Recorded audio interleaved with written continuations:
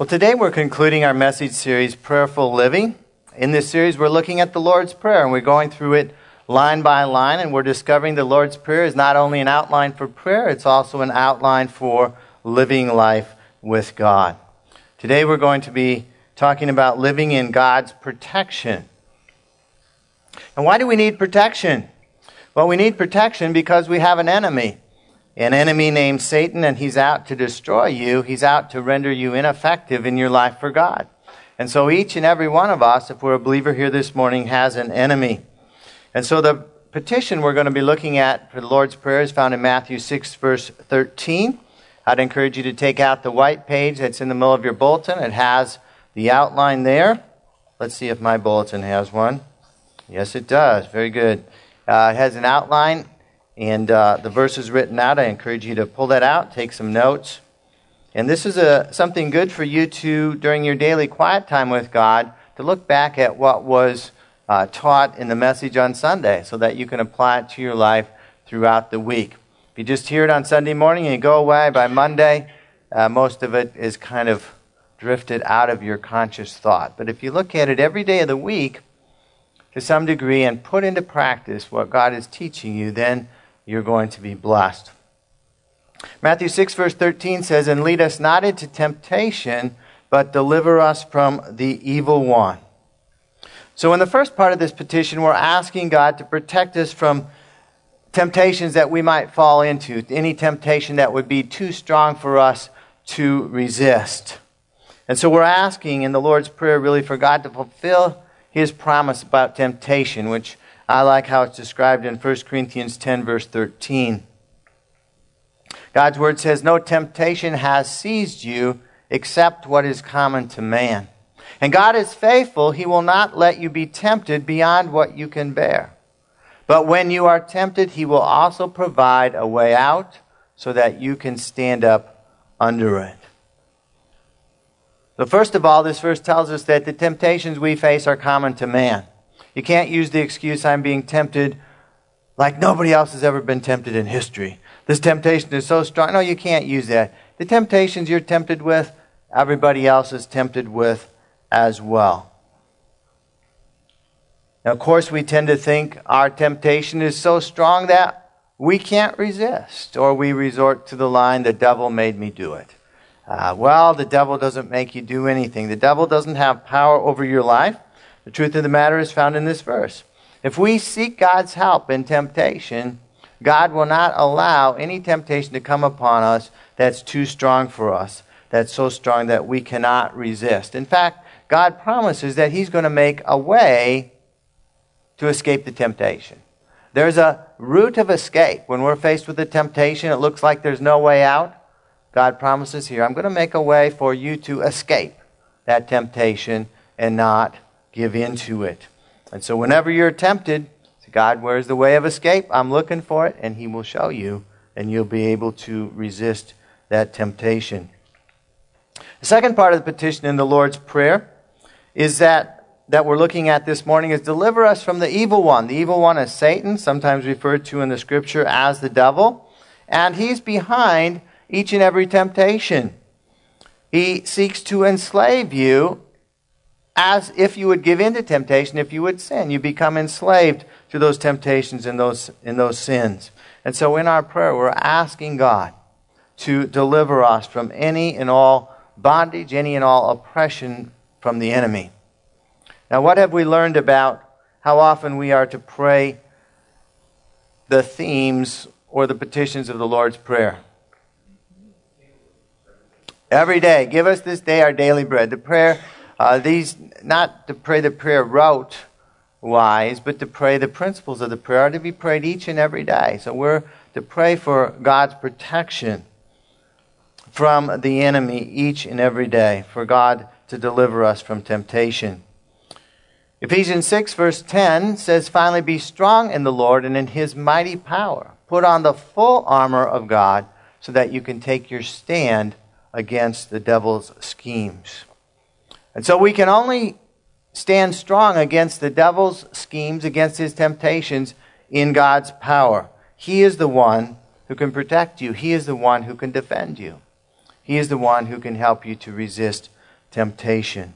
And yet, the Lord's protection is not automatic. We saw in the Lord's Prayer we need to pray. We need to ask for help. It's not automatic. You're not automatically protected. God says, in James, you don't have because you don't ask. Wow, do I really need to pray that prayer? Of course no. You need to pray it. You need to pray it and believe it. Or it's not going to happen. God in His mercy may protect you some, but if you don't pray, you're going to forfeit some of God's protection. Ephesians 6 tells us to put on the full armor. There's things that we have to do in order to be able to stand against the devil's schemes. And so we need to pray, we need to ask for His protection and deliverance on a daily basis. So let's look a little more closely at how we can live in God's protection. Because if we fall to temptation, we step outside of God's protection. We fall into temptation, our armor has a chink in it. So how can we live in God's protection? Well, we need to respond to temptation God's way. Let's look a little more about what the Bible teaches us about temptation in James chapter 1. It says, each one is tempted when by his own evil desire he is dragged away and enticed. Then after desire has conceived, it gives birth to sin, and when it, or sin, is full grown, it gives birth to death. And so the battleground of temptation is the thoughts in our minds. That's where the spiritual warfare is won or lost. That's where temptations are resisted or given into. Satan can inject thoughts into your mind that tempt you to sin. Those thoughts originate in the pits of hell. And if you continue to think about those thoughts, if you continue to consider those temptations, eventually you're going to succumb to it. And so Satan plays on our own evil desires to tempt us. Now, it's not a sin to be tempted. Some people get all bent out of shape and say, where am I getting these horrible thoughts from? I must be an awful person. Well, the temptation itself is not a sin. Jesus himself was tempted. The perfect Son of God was tempted by Satan. The sin comes when we give in to the temptation. And if we continue to live a life of sin, if we continue to sin, sin grows up within us, and the end result is death, eternal separation from God, if we continue to live a life of sin. So how do we respond to Satan's temptations? Well, we need to keep our thoughts fixed on God. Philippians 4 verse 8 says, finally, brothers, whatever is true, whatever is noble, whatever is right, whatever is pure, whatever is lovely, whatever is admirable, if anything is excellent or praiseworthy, think about such things. Now, if you're thinking about the things mentioned in this verse, are you going to be thinking about ways to sin? Are you going to be thinking about ways to step away from God? No, you're thinking about God. You're fixing your thoughts on God. And so the key to victory, both before, to prepare yourself, and during a temptation, is to think about the things of God. To think about the positive things that God wants you to be thinking about. The positive things that God wants you to be doing in your life. Not thinking about this temptation. Sometimes, people try to resist temptation by saying, I'm not going to do this. I'm not going to do X. I'm not going to do X. I'm not X. Yeah, I'm not. Maybe X isn't so bad. You keep thinking about X that you're not going to do. Eventually, you're going to fall into it. It's like the famous saying, don't think about elephants. Okay, what are you all thinking about? Everybody has an elephant in their mind. I'm not going to think about elephants. I'm not going to think about elephants. And all I'm seeing is an elephant. Fix your thoughts on God, not on resisting the temptation. That's the key to victory. Times of temptation, reject the lies of the enemy. Every temptation is a lie. Ephesians 6 talks about the fiery arrows of the enemy, and we resist those fiery arrows, the lies of the enemy that temptations are, with the shield of faith. Every temptation is a lie. The first temptation to Eve in the Garden of Eden was a lie. If you eat this, you will not surely die. That was a lie. And the temptations we face today are, oh, this is going to be very pleasurable. And it's not going to cause any harm at all. Those are all lies. And as we hold up the shield of faith, we can reject those lies. And we think about the truth and the promises of God. Not only must our thoughts be fixed on God, we must offer our bodies to God. Romans 6:19 says, I put this in human terms because you are weak in your natural selves.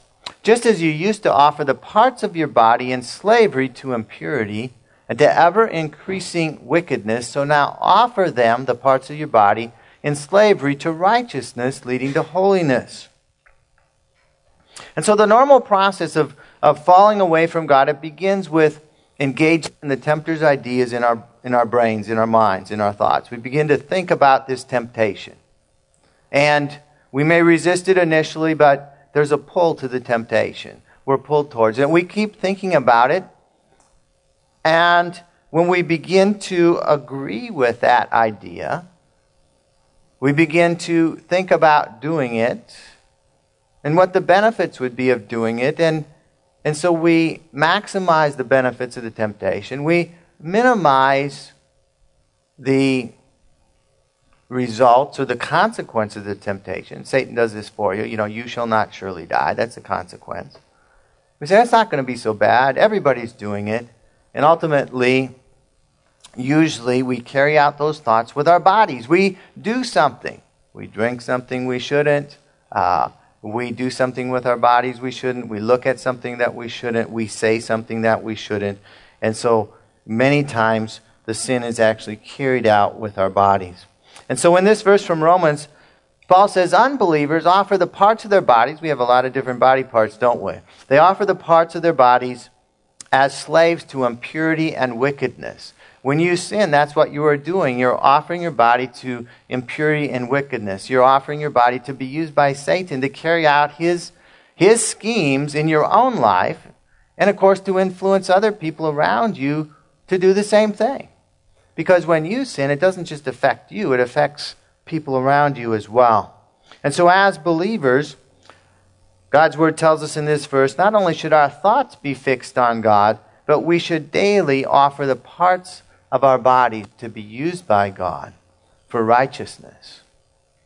God, today I offer you my eyes, I offer you my ears, I offer you my hands, my feet, my heart, all of me. I offer it to you to be used only for you, for righteousness.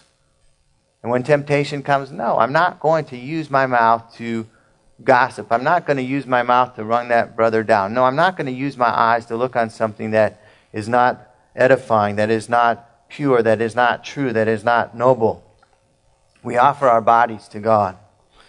As believers, we count ourselves dead to sin. Romans 6:11, a few verses before in the chapter. In the same way, consider yourselves dead to sin, but alive to God in Christ Jesus. And what does a dead person respond to? Nothing. The answer is nothing. A dead person responds to absolutely nothing. And if we are to count ourselves dead to sin, that means we are to count ourselves unresponsive to temptation. Temptation comes. Jesus was dead to sin. He was unresponsive to temptation. And temptations came. He never gave in to the temptation, and we should be the same. When we're tempted, we need to think in our heads, I'm dead to that. That has no pull on me. I'm dead to those desires. I'm not going to give in to them. I'm dead to sin. I'm alive to God. I'm a new creation. I live to please God. I live to honor God with my body and the parts of my body. I live to honor God with my mind and the thoughts in my mind. I live to do God's will, not give in to temptation. I live to follow Jesus, not to follow Satan and his schemes. And as you pray daily to escape temptation, as you pray daily to be delivered from evil, you die more and more to sin's temptations. Now, I think because this petition in the Lord's Prayer is so important, it's probably the one we pray the least, isn't it? Which one do we pray the most in the Lord's Prayer? What do you think? Yeah, give today what I need. I got a lot of needs today, God, and I need a lot of bread today, and a little money wouldn't hurt. And I just need all this stuff. That's what our prayers seem to be pretty much comprised of if we're not careful. But there are other things. We'll not go through all of them, but this is an important one. God, lead me not into temptation, but deliver me from evil. And finally, to approach temptation God's way, we need to look to our eternal reward. Let's look at an example of Moses, Hebrews 11:24. It says, "By faith Moses, when he had grown up, refused to be known as the son of Pharaoh's daughter. He chose to be mistreated along with the people of God, rather than to enjoy," catch this, "the pleasures of sin for a short time. He regarded disgrace for the sake of Christ as of greater value than the treasures of Egypt, because," and catch this, "he was looking ahead to his reward." And so what is there about sin that tempts us? What tempts us is the momentary pleasures of sin. Sin has a pleasure for a moment, for a brief period of time, but it is very short-lived. The long-term effects of sin are terrible. They interrupt our relationship with God. They bring God's judgment into our lives. There are consequences when we sin, and they ultimately, if we continue to sin, lead to its spiritual death in eternity. Now we see in these scriptures that Moses was tempted to enjoy the sinful pleasures in Egypt. You see, he was the adopted son of the Pharaoh's daughter. I mean, this was the reigning world power. What do you think existed in the palace? These were pagans. All kinds of illicit pleasures were there for taking because he was one of the rulers of Egypt. And no one would have thought anything of it. Everybody thought he was one of the Pharaoh's sons. But Moses did not give in to the temptation. Rather, he chose to identify with the people of God, who were not living in the palace. They were living as slaves. He chose to identify with the people of God and went through many years of difficulty and disgrace with them. And how was Moses able to do this? What does the scripture say? It says he was looking ahead to his reward in eternity. He was looking ahead to his reward with Christ. Moses saw that the long-term reward for righteousness was far greater than the short-term pleasures of sin. So he weighed. Here's the short-term pleasures of sin. On this hand, this is the temptation. Looks kind of interesting, a little interesting. Over here is the long-term rewards in this life and in eternity, forever and ever. Compare a little time with forever and ever. Pleasures in the presence of God. Think, hey, I think this is a whole lot better. I'm going to choose this. I'm going to say no to temptation and yes to what God has for me. And so we too must compare the short-term pleasures of sin with the eternal reward of God. There are rewards in this life for living righteously, which are far greater than the short-term pleasures of sin. And there are rewards of even greater magnitude in eternity in heaven for each believer who follows God and resists sin. So I'd like us to watch, to kind of illustrate temptation and resisting temptation. I'd like us to watch a video reenactment of a scientific experiment that was done a number of years ago. I'll explain it in a few minutes. And it's called the marshmallow test. And as we'll see, if you don't catch it, the marshmallow represents temptation. Well, there's a lot of truth there in temptation. Now, in this scientific study, it was done a number of years ago. Of course, I don't remember the exact number, but some of the children resisted, delayed their gratification. Others ate the marshmallow. What was interesting, the researchers followed the children for 40 years after this. This was done in the 70s. And in every single measurement that they measured, the children that resisted and didn't eat the marshmallow were more successful in life, in test scores, in health, in their marriages. in their jobs, their careers, and everything.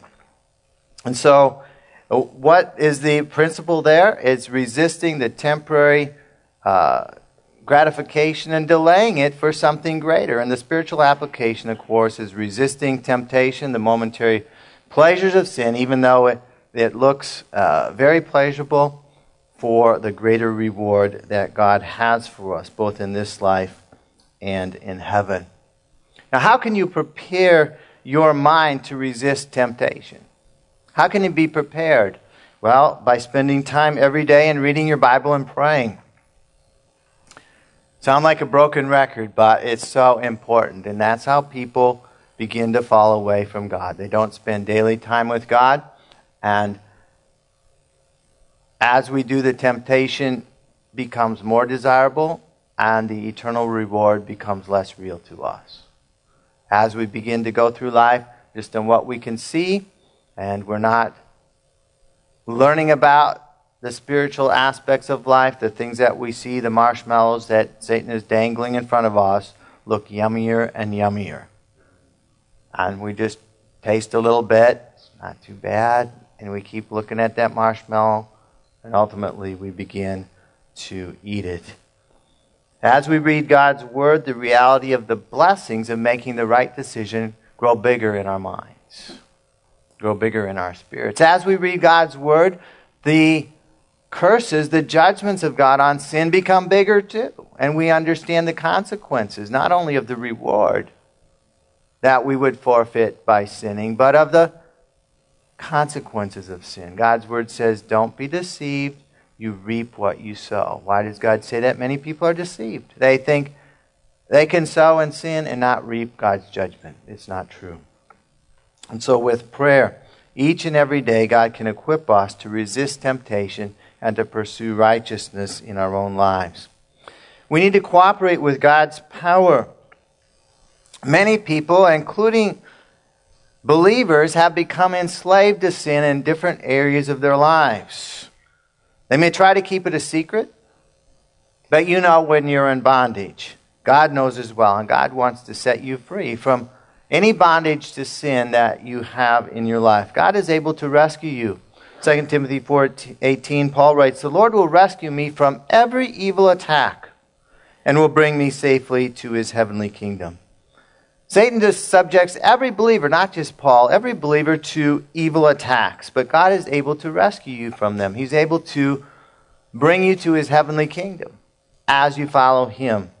Sometimes people have been struggling with a particular bondage for years. They can't seem to break free.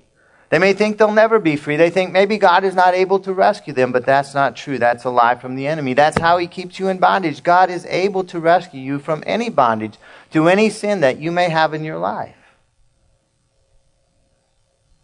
You must first repent of that sin.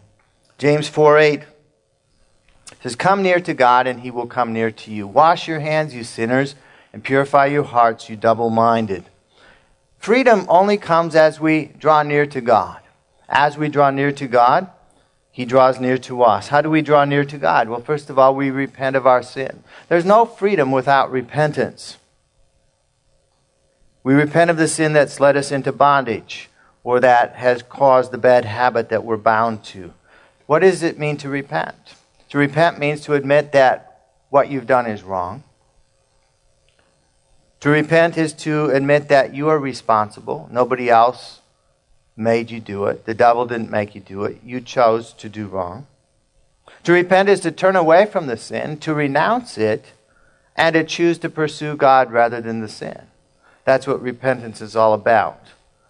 Repentance is simply saying, I'm sorry because this sin has some bad effects in my life. And I'm sorry I got caught. That's not repentance. Repentance is, I'm sorry I sinned. I'm sorry I ever did it. I'll never do it again. If I had to do it over, I wouldn't have done it in the first place. That's what repentance is about. To repent is to purify your heart from double-mindedness. A double-minded person is like a person with a split personality. One day I'm fed up with my sin. I'm never going to do it again. The next day I do it again. And then I repent and I say I'm never going to do it again, and then I do it again. That's a double-minded person. We need to repent of that. That's not true repentance, going back and forth. You haven't repented until you're out of that habit. And so we repent and ask God to set us free. Jesus said in John 8:36, if the Son sets you free, you will be free indeed. Jesus came to set the captives free. Jesus wants to see each and every believer free to serve him. And so if your desire is to be free from a particular bondage, from a particular habit, from a particular sin, ask Jesus to set you free. Ask him. If you're not sure that you're ready to be free, some people kind of cling to their sins. Continue praying until you truly hate that sin. Hate that sin with a passion and are ready for God to set you free. And then resist the devil. James 4:7 says, submit yourselves then to God, resist the devil, and he will flee from you. Submitting to God, that means bowing your knee to God, acknowledging Jesus as Lord of your life. That's saying what Jesus tells me to do, I'm going to do. Where Jesus tells me to go, I'm going to go. When Jesus says, don't do this, I'm not going to do it. And after you submit your life to God, you're prepared to resist the devil, to resist his lies, to resist temptation. How do you resist the devil? Well, resist the devil with the truth of God's word. How did Jesus resist Satan's temptations in the desert? With God's word. He knew God's word. He used it to fight back against the enemy. You resist the devil by not entertaining his thoughts in your mind. You resist the devil by telling him to get out of your life in Jesus' name. And that verse ends with a promise. It's, in fact, a conditional promise. If you submit yourself to God, if you resist the devil, then he will flee from you. You can tell the devil to go if you're submitted to God and if you're resisting him, and he must flee. His hold on your life will be broken and you'll be set free. Now, when a person engages in a particular sin for a period of time, you become enslaved to that sin. And what do we call that? We usually call it an addiction. You know, it can be addiction to anything. You continue to do a sin, you become in a negative habit. You develop a negative habit. And oftentimes we call those addictions. You're in bondage to that thing. The sin could be anything. It could be a chemical addiction, alcohol, smoking, drugs. It could be sexual sins. It could be anger, attitudes. It could be overeating. It could be gambling. It could be the occult. It could be hatred. It could be jealousy, gossip, worry, greed. I mean, there's an endless list of sins, and you can be in bondage to any of those sins in your life. Now, sometimes we just think, oh, it's the bad ones, but you can be in bondage to any of those sins. If you repeat a behavior over and over that you know is sin, then you are in bondage. You need Jesus to set you free. Oftentimes, you're going to need somebody else to stand with you in prayer, somebody else to be accountable to achieve lasting freedom. And that's one of the places where our life groups are so valuable, that you can even share a problem with them that you're having difficulty with, and they can pray for you and help you be free.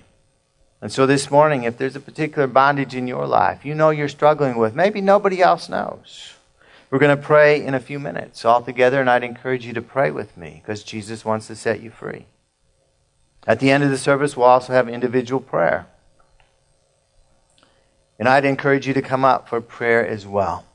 What you tell the person praying for you, be confidential. But we'll pray, and Jesus wants to set you free. Your freedom is worth staying at the end of the service for a few minutes. And sometimes people, there's a number of people come forward, and they have to wait a few minutes. Oh, I can't wait.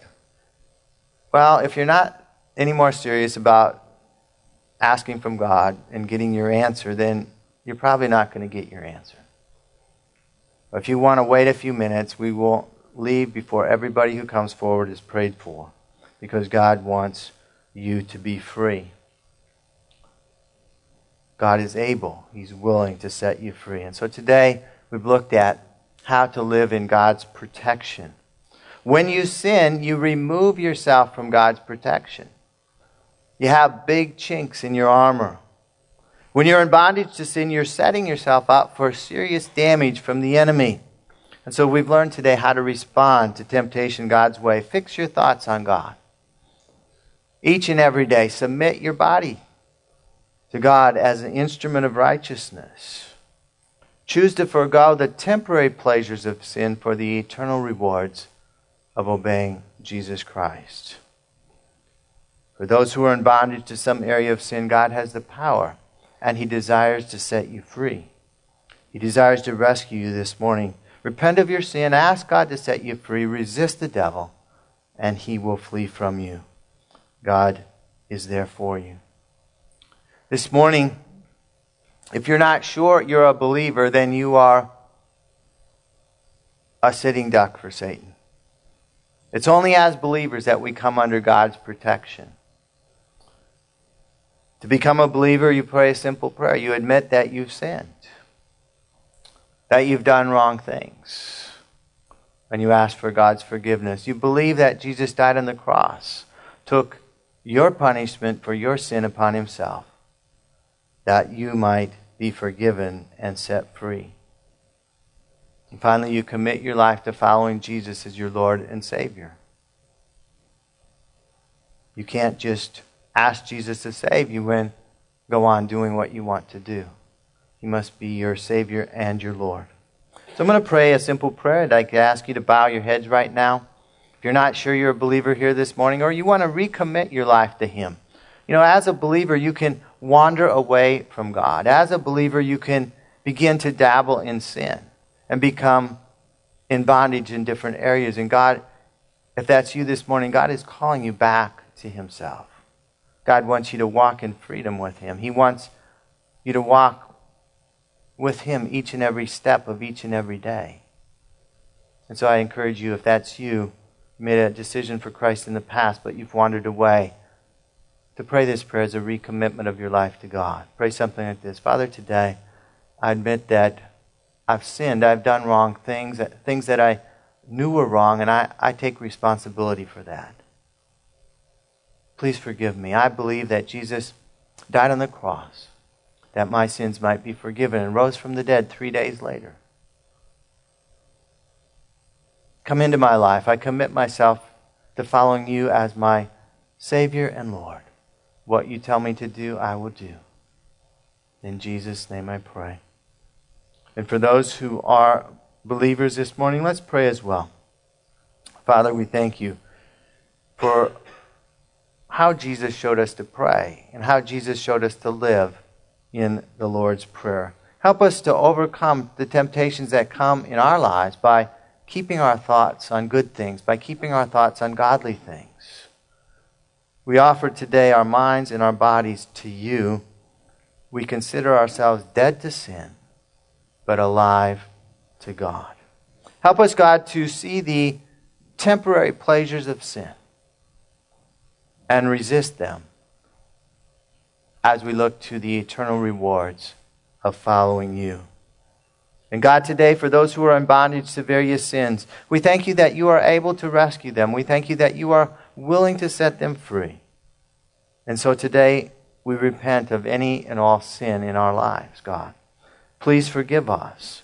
In the areas we've yielded to Satan's temptation over and over again, we ask that you set us free, God, from slavery to sin, free to become slaves of righteousness, free to serve you. We submit ourselves to God. We resist the devil in Jesus' name. Thank you, God, that he must flee as we do that. God set each and every person here free to serve you in the power of the Holy Spirit. In Jesus' name we pray. Amen.